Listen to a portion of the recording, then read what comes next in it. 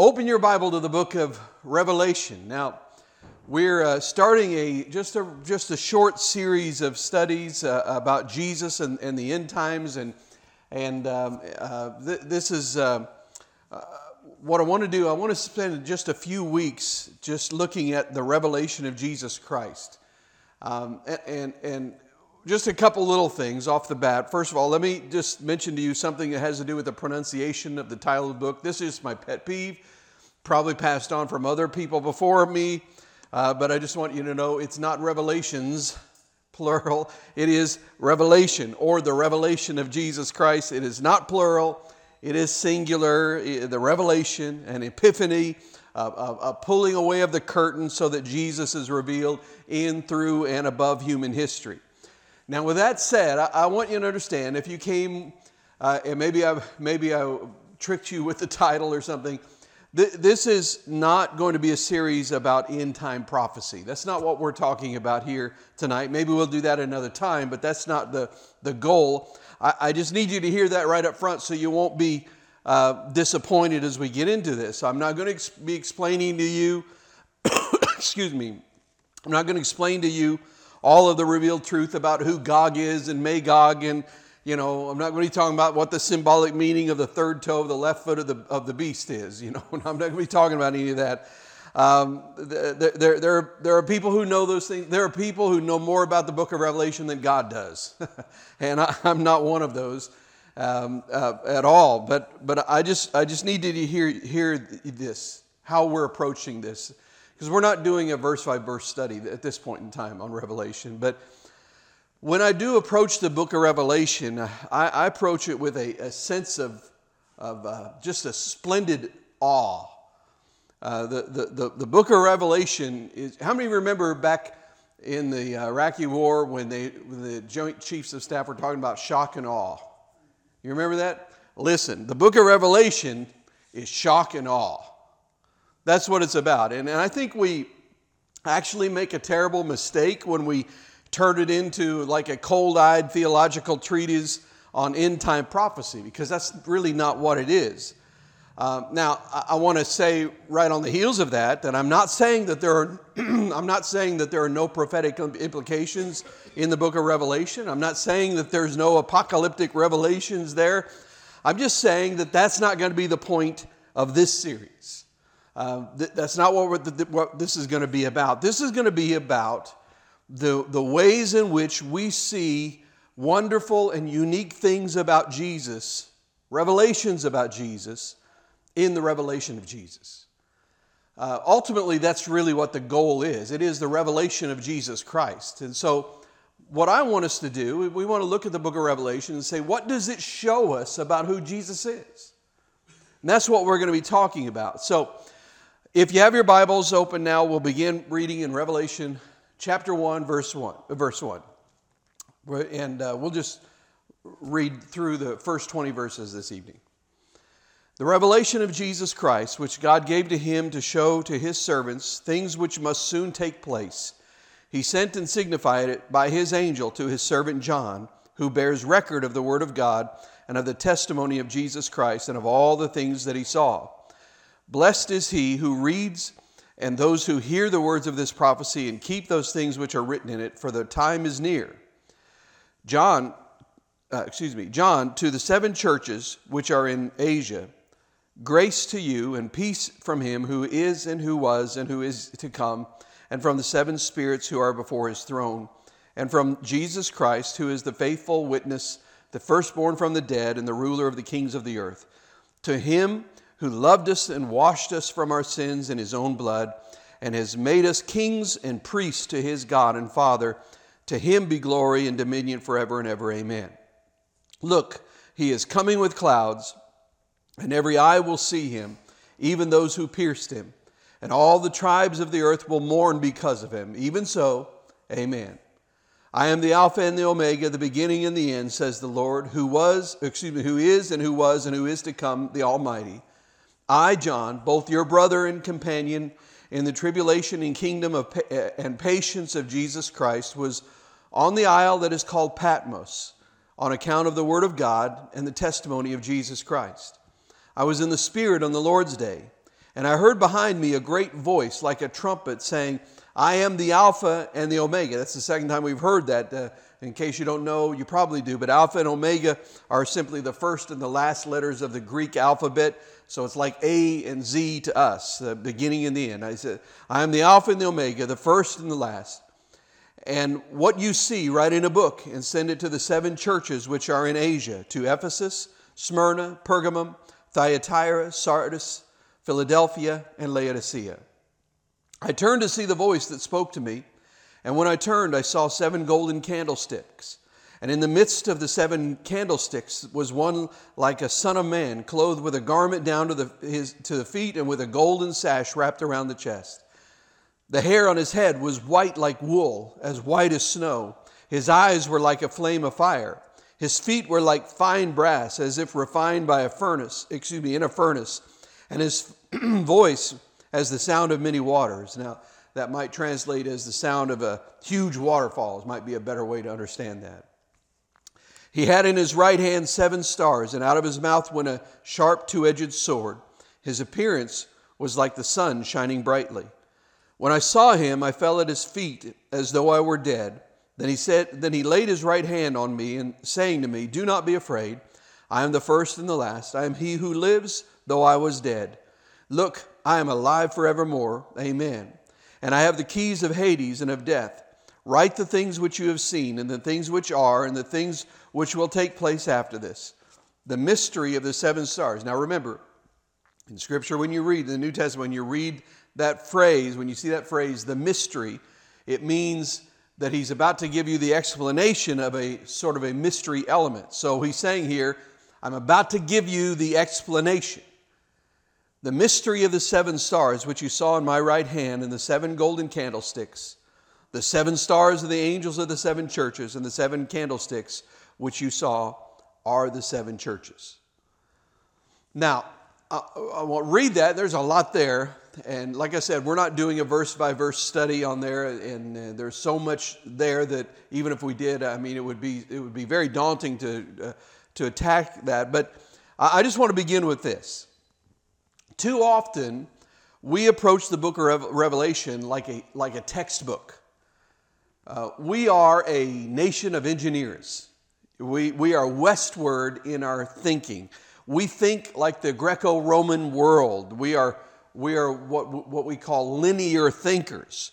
We think from A to Z. We think from point 1 to conclusion. We think in straight lines. And as a result of that, of the way that we think in the Western world, we see history as stepping stones laid out across the front lawn of humanity, with each one leading to the next in a specific and delineated linear order, so that step 1 leads to step 2, step 2 leads to step 3, and so on and so forth. And then in our mind, to get them out of order totally destroys our historical worldview. Here's the thing about that. We have to understand that a huge portion of the world does not think like that.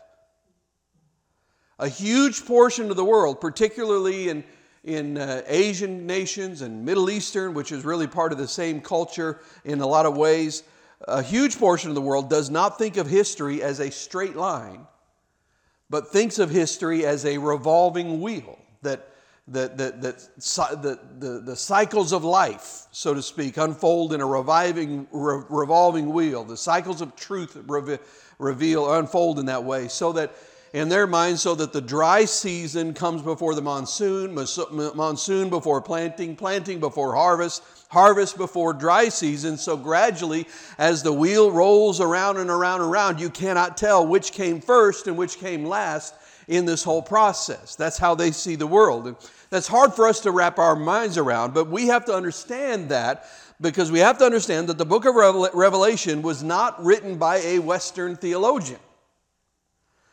The book of Revelation is not a progressive theological treatment of end-time prophecy where step 1 leads to step 2 and step 2 to step 3. See, what we do with the book of Revelation in particular, but really with a lot of biblical prophecy, what we do is we take the book of Revelation and stretch it out on a Procrustean bed of our prearranged theological and historical worldview. Now, you say, Procrustean, what are you talking about? Well, do you remember from your reading, anybody remember from Greek mythology? Maybe you haven't heard of this particular character, but in Greek mythology, there was a character named Procrustes. Anybody remember Procrustes? Okay, one person. Okay, you're the educated one, Dustin. Anyway, Procrustes was a robber who killed his victims in a most cruel and unusual way because he had this iron bed. And he made all the people he would kidnap that he was robbing, he would make them lie down on this iron bed, and he forced them to fit his bed. So if they were too long for the bed, he would lop off parts of their body, chop off their feet or whatever, but he'd make them fit the bed. If they were too short, he would stretch them until they fit the bed. But everybody had to fit his bed. So when you use that phrase, when you talk about something being Procrustean, that means that something Procrustean takes no account of individual differences, but cruelly and mercilessly makes everything the same. It makes whatever we read. If you're talking about a Procrustean bed, you're saying we read the book of Revelation and then we make it fit what we already believe. That'd be the idea behind it. So a Procrustean bed is a scheme or a pattern into which someone or something is arbitrarily forced. Well, we come up with our Procrustean bed of our theological approach to the book of Revelation. And then as we do that, we have in our mind how things are supposed to play out. And then we lay the book of Revelation on there. And the parts that are too long, we lop off. And the parts that are too short, we stretch out. And we try to make it fit on our bed. But and we do it that way because this is how we view everything in life. We want to see Revelation as chapter by chapter, step by step, leading from chapter 1 to chapter 22, and nothing can be out of order in that whole process. However, remember that the book of Revelation was not written by a Greek theologian, but it was experienced by a Jewish man. And a Jewish man has more of an Asian thought process. So you have to understand that the book of Revelation happened to John. It happened to him. It was not dictated to him. I see the book of Revelation as almost operatic, this great story. It's not just your regular opera. This is sights and sounds and explosions and screaming and yelling and rivers of blood and beasts that rise up out of the sea and then sink back into the sea. This is voices in heaven and voices in the earth and voices beneath the earth. I mean, this is huge. So just imagine in your mind, think of it this way. John says that he was in the Spirit on the Lord's Day on the island of Patmos. And John says, he starts off by saying, I'm your brother in tribulation. In other words, he says, this happened to me because I'm living in the tribulation of the world. And that's tribulation with a small t, not the great tribulation. He says, I'm going through the same stuff that you're going through. Indeed, he was going through worse things than anything we've been through. He was banished, exiled, tortured, sent to live on a terrible island. The island of Patmos was a terrible place of exile. It was really basically just a gravel mine for the Roman Empire. And there he is on the Lord's Day, and when suddenly he is transported into the spiritual dimension. Imagine, don't think of it this way. Imagine not that a book, chapter by chapter, page by page, is laid out on the ground before him.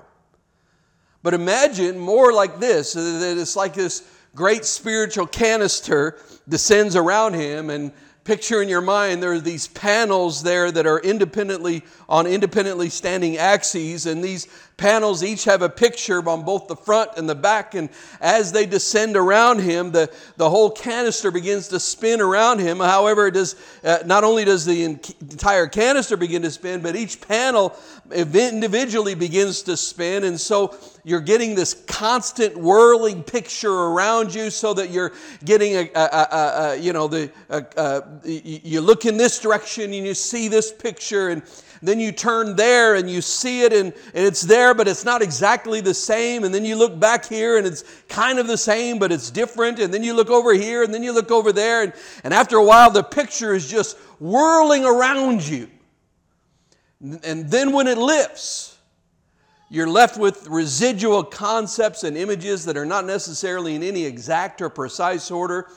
They are the atmosphere of Revelation. And it's huge.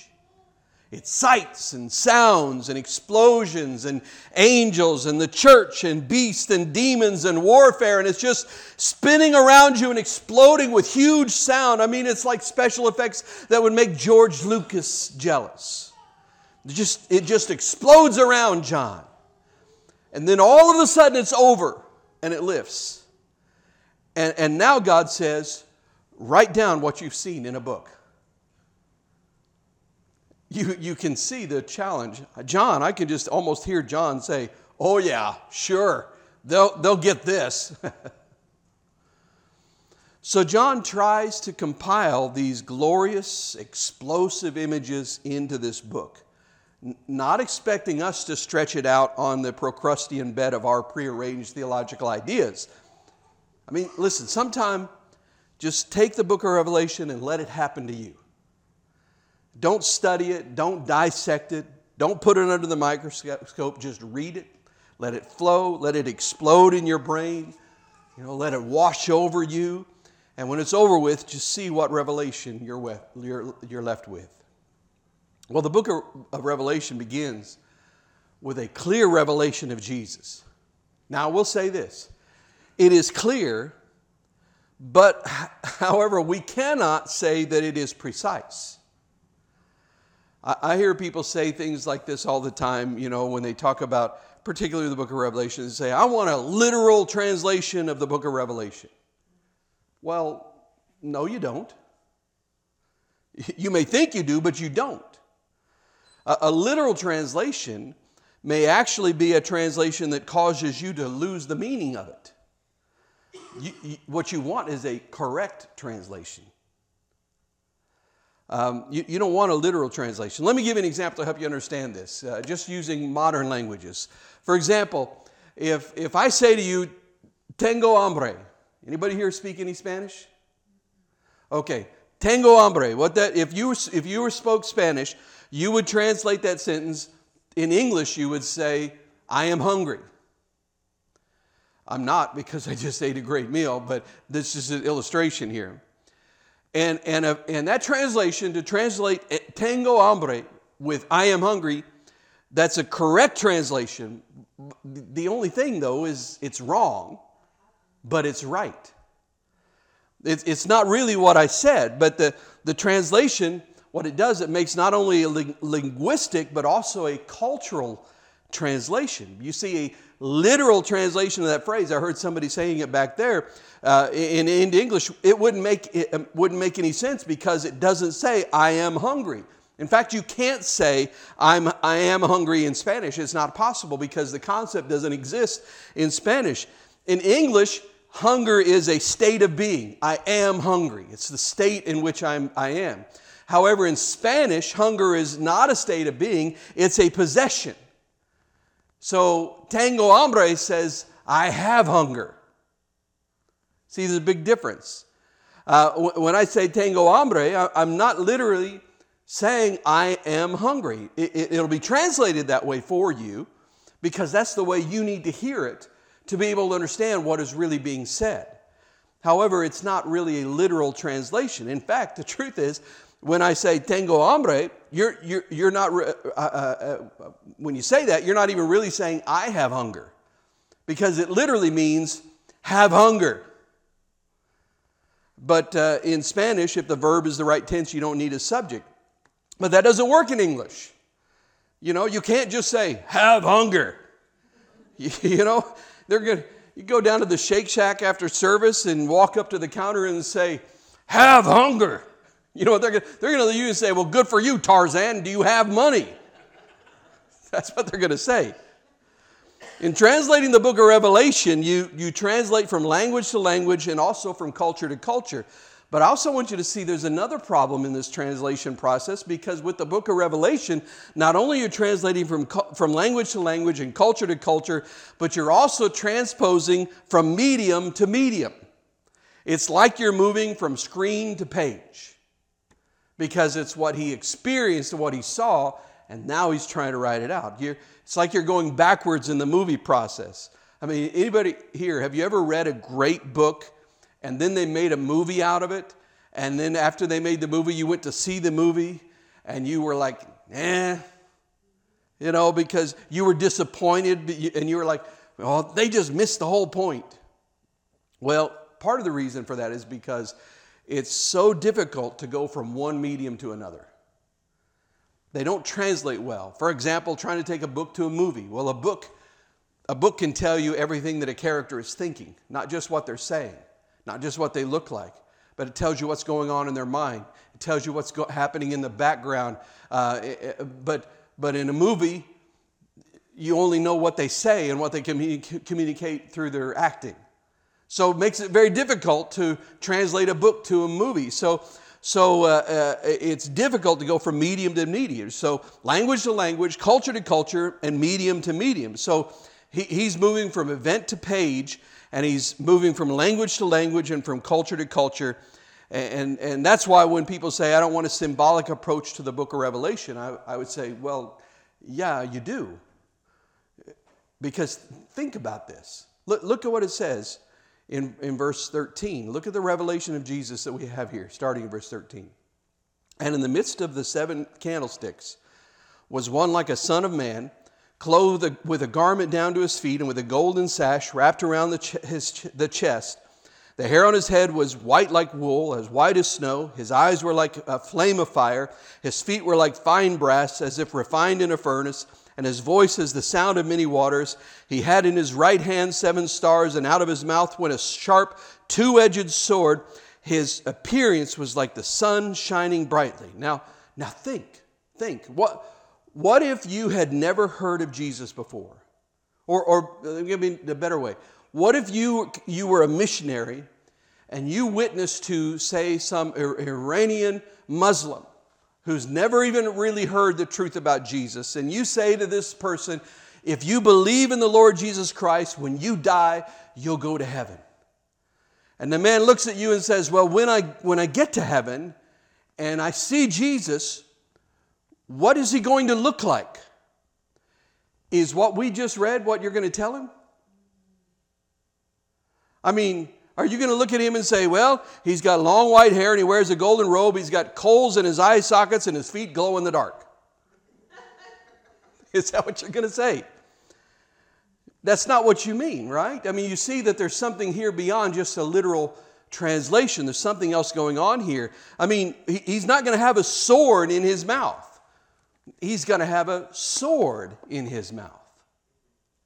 You see, and this is very, very important that we understand. This is telling us things. This description of Jesus is showing us some things about Jesus. So why is Jesus revealed to us with white hair? Well, it's not because he's old. You know, if Jesus is old, if that's the only reason, then maybe he's gone senile, and now we're all in deep soup, right? It's not because he's old, it's because he's wise.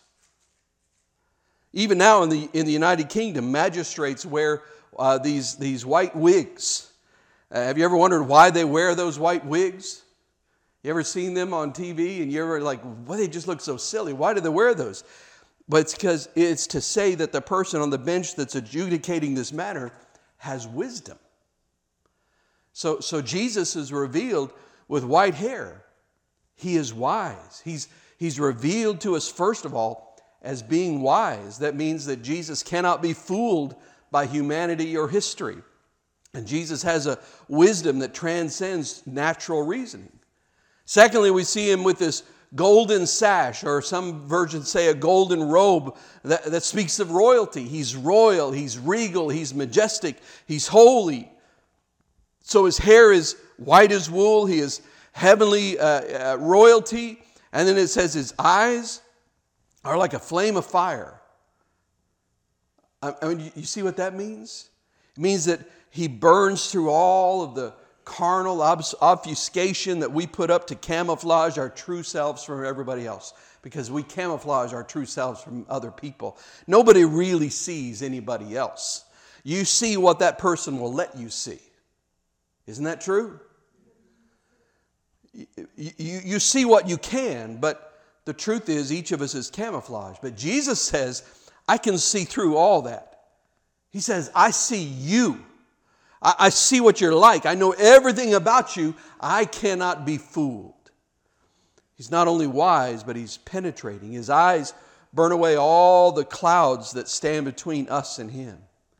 It says his feet are like fine brass, as if they'd been refined in a furnace. And you may have never thought about it before, but that is so comforting to me. That is wonderful news to hear, because the truth is all my heroes eventually turn out to have clay feet. You ever heard that saying? We've said that for years. Maybe you've heard it for years. He has clay feet. You know, all that means is that person may be good and wise, smart and talented, capable and great in many, many ways, but at some point or another, some element of his own weakness and carnality will show up. So we say, he's got clay feet. It just means that person is not perfect in every way. However, this says Jesus is perfect. He has no clay feet. There is no weakness in him. There's no place in his entire makeup where you're suddenly going to say, I'm so disappointed in him.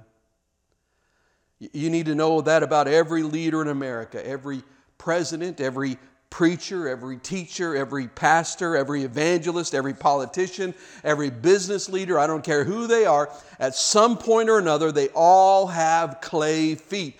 However, Jesus' feet are shiny as brass. They glow like bronze straight from the furnace. There's no weakness in him.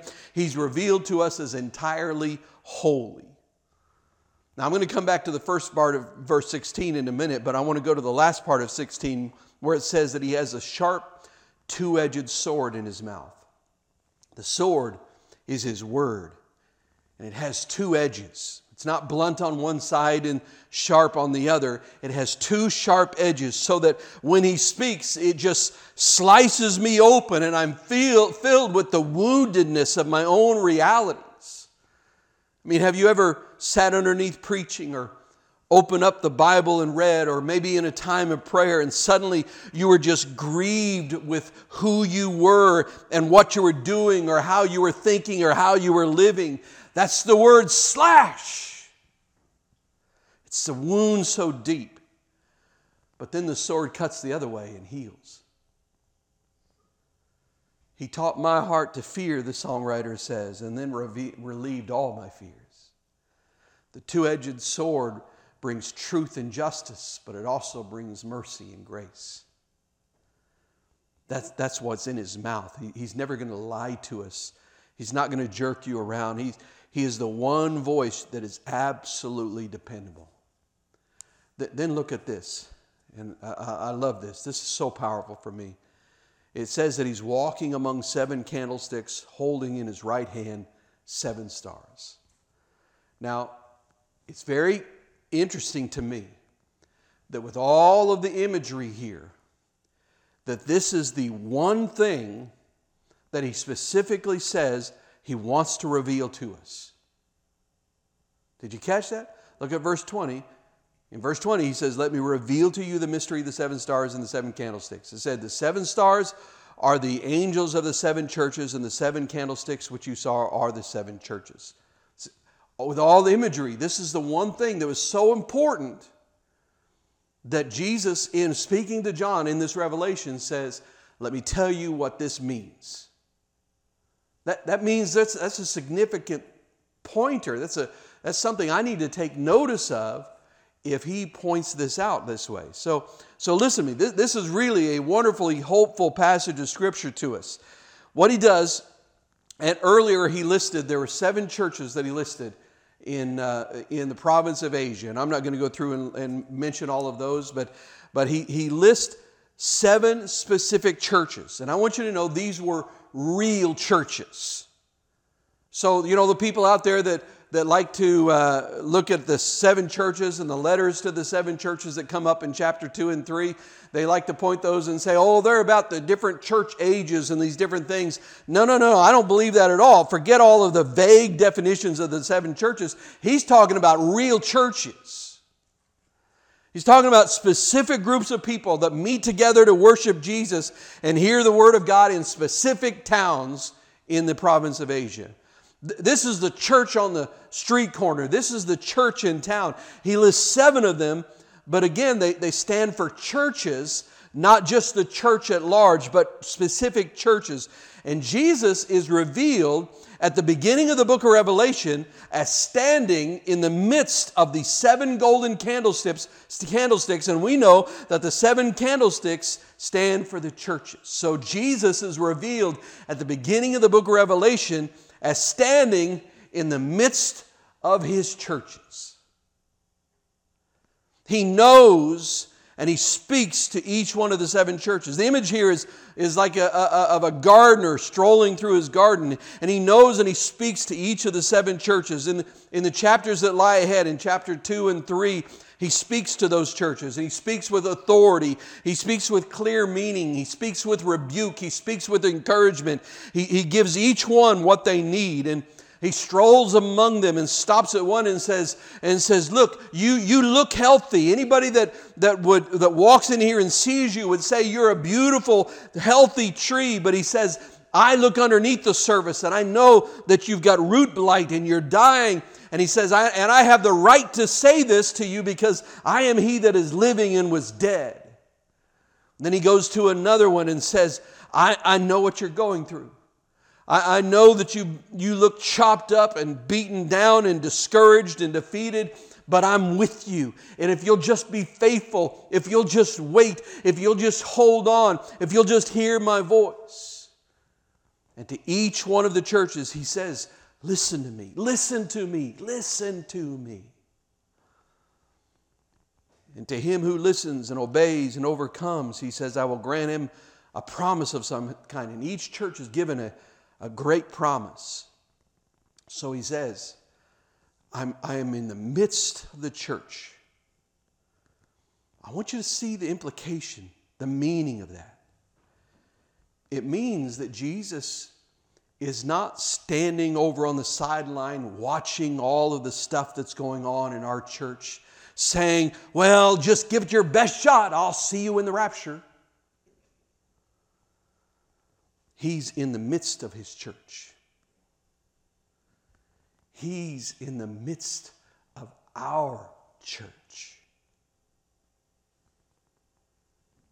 That means this is very serious business.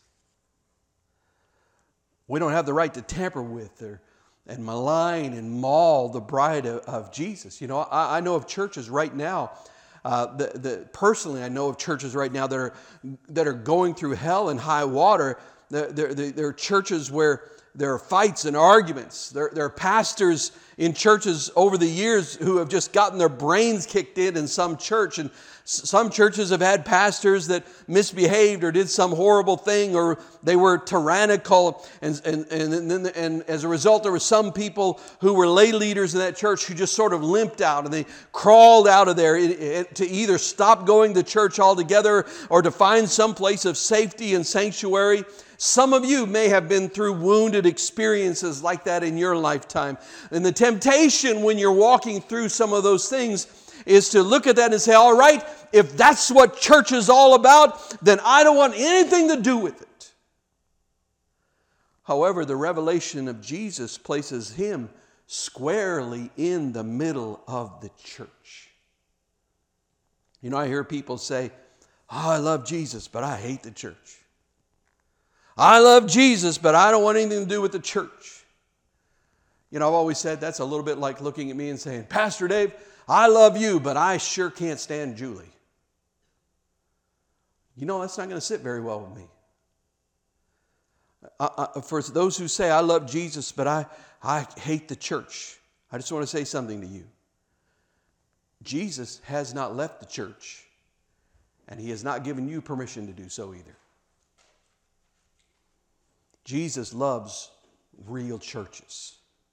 Not just vague churches, not just the cosmic bride, but the church at Sardis, the church at Pergamum, the church at Philadelphia, the church at Ephesus, and dare I say, the church at Marion, Arkansas. I'm saying to you that Jesus is in the midst of His church. He's in the midst of the church, dealing with, talking to, searching, speaking to, rebuking, loving, encouraging. He hasn't gone anywhere.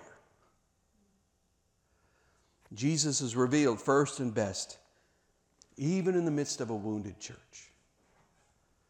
But then He says the 7 stars, He's standing among the 7 candlesticks, but then He says the 7 stars are the angels of the 7 churches. The 7 stars are the angels of the 7 churches. Now, here again, we have a problem with translation. Because the word that's translated angel in English is a word that simply, it's translated angel in English. It's simply in Greek means messenger. It'd be the same word that I would use as if I had written a note and said to Mark, and said, Mark, please take this note to the sound man. And you, in that moment, have become my angel, my messenger. However, we've used that word angel so exclusively in English to mean heavenly creatures, and so it makes it hard for us to get this and see this. Now, just because I handed you a note and to take to the sound man, and to tell you that you're my angel, it doesn't mean that you sprouted halo and wings, right? It just means you become my messenger.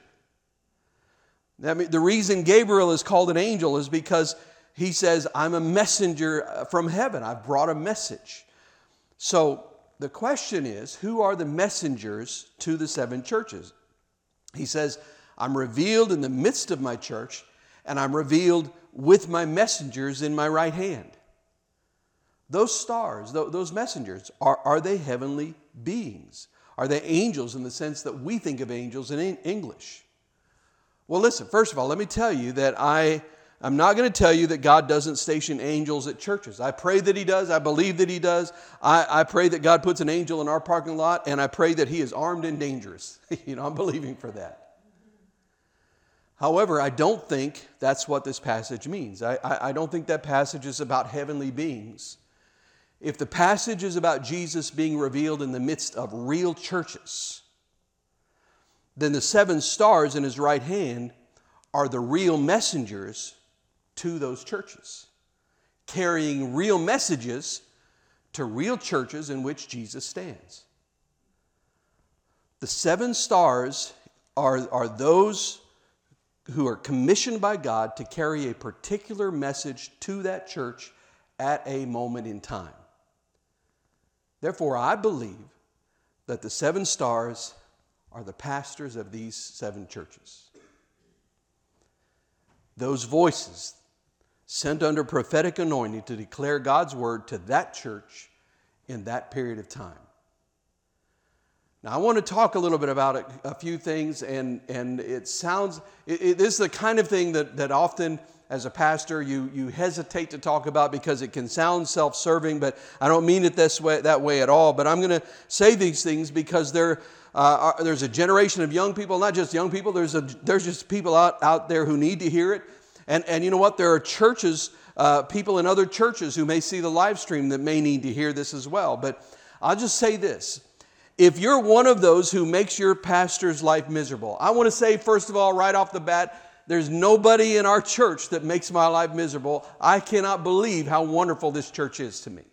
I want to say that right off the bat. So I want to make it clear. I'm not talking about you. I'm not talking about anything that's going on here or anything like that. But I'm talking in general terms, what we can learn from what this is saying and what the implications are for us.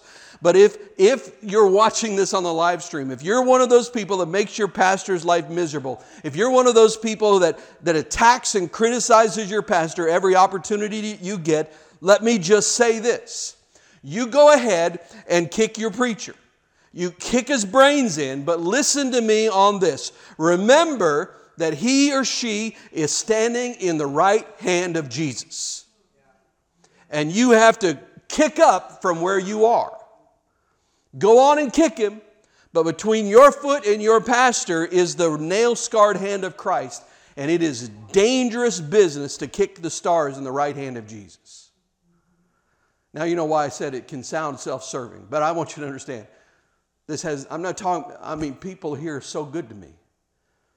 But I also want to say something to preachers who may hear this, and also to those who are younger who may be called to become preachers, because this is a word of encouragement and sobriety for us as preachers as well. You are not summoned to be hired hands. You are summoned to be stars in the right hand of Jesus. You are summoned to stand in the most wonderful platform in the world, the nail-scarred palm of Christ. You are summoned to proclaim that which you have heard. You are summoned to say what you were told to say. You are not called to be arrogant or presumptuous or tyrannical or to be manipulative. You are summoned, and half of your job is to hear, and the other half of your job is to say.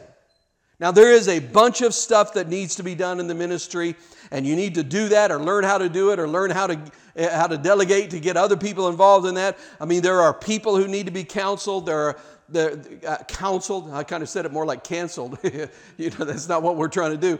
There are people who need to be counseled. There are hospital visits that have to be made. There are meetings that have to be attended. There are budgets that have to be drawn up. But I want you to understand, if you're a preacher, if you're a man of God or a woman of God called to this ministry, that your job is to hear what Jesus has to say to the church and say it all the while remembering where it is that you stand.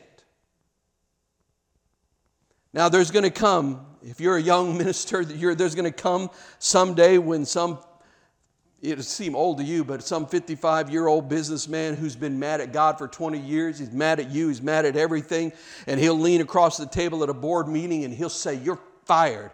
He'll say, "You're stupid, you're horrible, you're worthless, we hate you." And you load your little family into a car and drive out of town, and there's something in you that's saying to yourself, "Oh, I've made a mistake. I'm just not called. I shouldn't be here. I've messed this church up." And you'll turn to your little wife and you'll say, "Baby, I'm so sorry. I lost my job. I messed everything up." But you listen to me right now. That man across that board table is as nothing. You are who you are. You are a star in the right hand of Jesus. You are a star.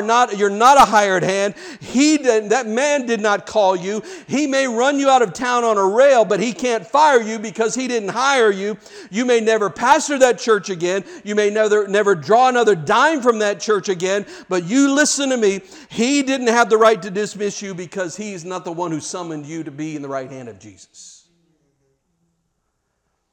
I thank God for our church. I thank God that we have such love and unity in our church. And I want you to know, I don't take that for granted. I've been in situations where it wasn't like that. I've seen other churches where the situations, I know of one in particular, I'm not going to say where, but I know of one that is just a horrible, horrible situation right now. But I've seen it happen in churches where some young pastor was voted into a church with 99% of the vote. And then that 1% thought that they were on a jihad. They were on a holy war.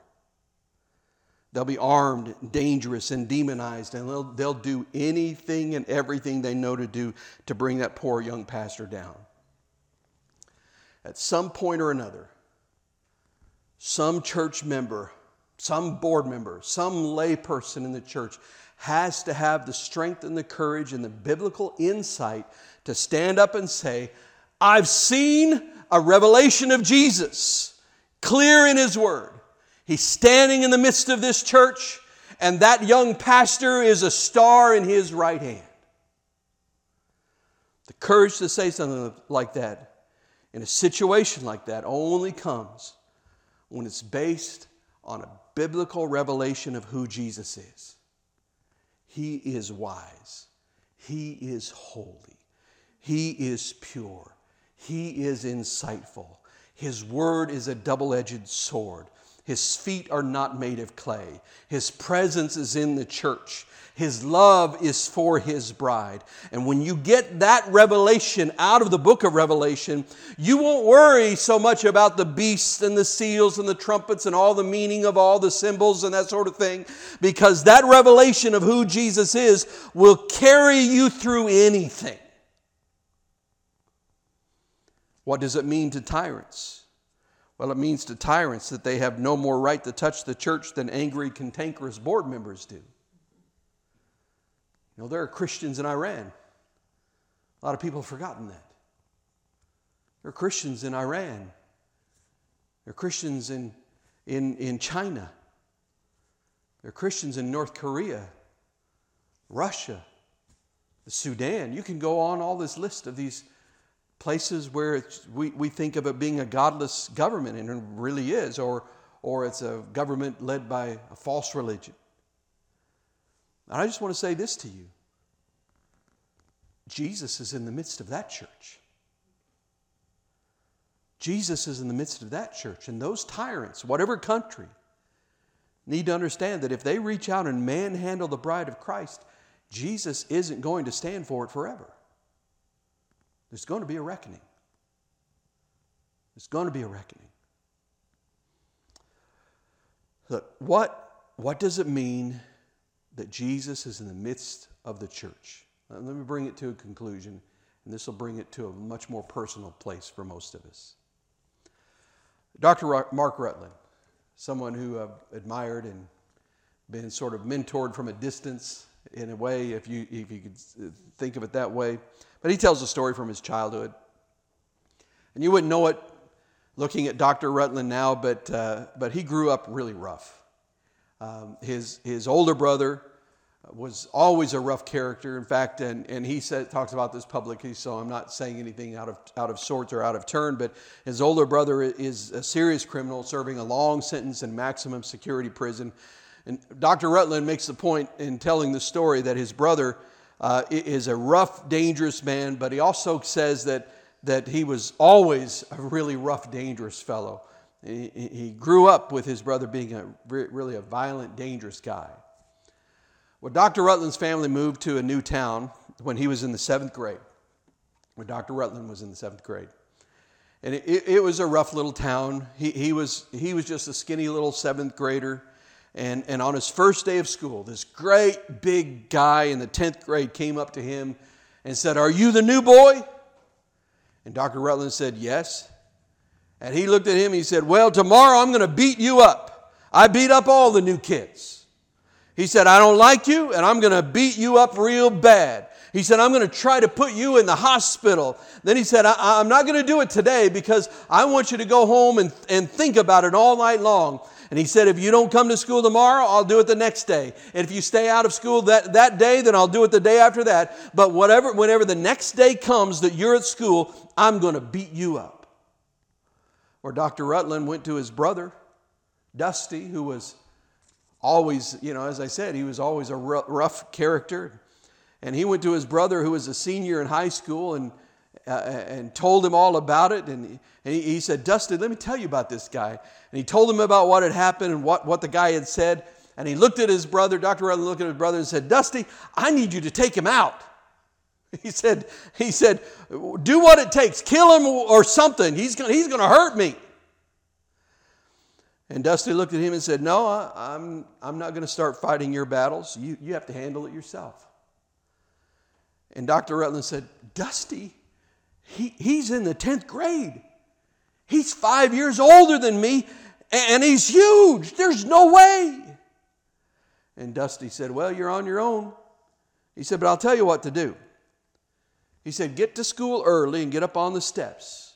He said, if you get up on the 3rd step, you'll be about the same level as he is. And when he comes up to the steps, then he said really loud in front of everybody, you say to him, 'We're going to settle this right now. I'm not going to live under terror. If you'll tell me that you'll never touch me again, then I'll let you go. But if you even hesitate, unless you promise in front of all these people that you'll never touch me, that you'll never lay a hand on me in public or in private, then I'm fixing to clean your clock.'" Dusty looked at Mark Rutland and he said, "If he hesitates, in that moment, if he hesitates even for a second, you punch straight forward into the bridge of his nose and drive his nose back into his face. He said, don't hesitate, just punch straight forward right into his nose. And Dr. Rutland looked at his brother and said, he's going to kill me. And Dusty said, well, that's the best I can do for you. Well, Dr. Rutland went to school the next day. Skinny little 7th grade kid, standing on the 3rd step of the school. His legs were just shaking, trembling. And he saw that big old guy ride up on his Harley and get off of his Harley, and he started walking toward Dr. Rutland. Dr. Rutland was just trembling everywhere, just shaking in his boots. People were standing around, and finally that big kid was standing right in front of him. And Dr. Rutland said, all right, I want to settle this now. If we're going to fight this minute. And he said, promise me in front of all these people that you'll never touch me as long as we live, or I'm fixing to take you out now. And to Dr. Rutland's shock, he started backing up. And he said, hey there, little buddy. I was just teasing you. Did you think I was going to beat you up? He said, that was a joke. I was just joking. He said, don't you have a sense of humor? And he backed away and went around the end of the building. And Dr. Rutland was like, well, feeling all full of himself. And he turned around, and his brother Dusty was standing right behind him. You understand? Jesus is in the midst of the church. You're not standing alone. Your elder brother is standing right behind you. He's revealed in the midst of his church. He is triumphant. He is glorious. He is holy. He is mighty. He is to be trusted. He is perfect. He sees you for what you are, and he still loves you. He holds you in the palm of his right hand. He's in the midst of his church, and he's not going anywhere. He's not going anywhere. Stand to your feet with me, would you? Let's just give God praise in this place. Oh God, thank you for your presence in our lives. Oh God, for a revelation of Jesus, for a revelation of who he is. Open our eyes that we might see. God, let us see Jesus holy. Let us see Jesus revealed. Let us see Jesus mighty. Let us see Jesus glorious. Let us see Jesus, the rose of Sharon, the lily of the valley, the bright and morning star, the fairest of 10,000, the lover of my soul, my kinsman redeemer. Oh, we praise you, God. We praise you and we thank you that we know who Jesus is. We see who he is. And it goes beyond just the feelings and the emotions that it stirs up within us. But we know you are with us and we are in the palm of your hand. And we give you thanks and we give you praise. And we thank you, Jesus, for the reality that you are in this church. You're in the midst of Restoration Life Church. You have not gone anywhere. You're still working. You're still planning. You're going to accomplish your will in this church. And we give you thanks. In the strong name of Jesus we pray. Amen.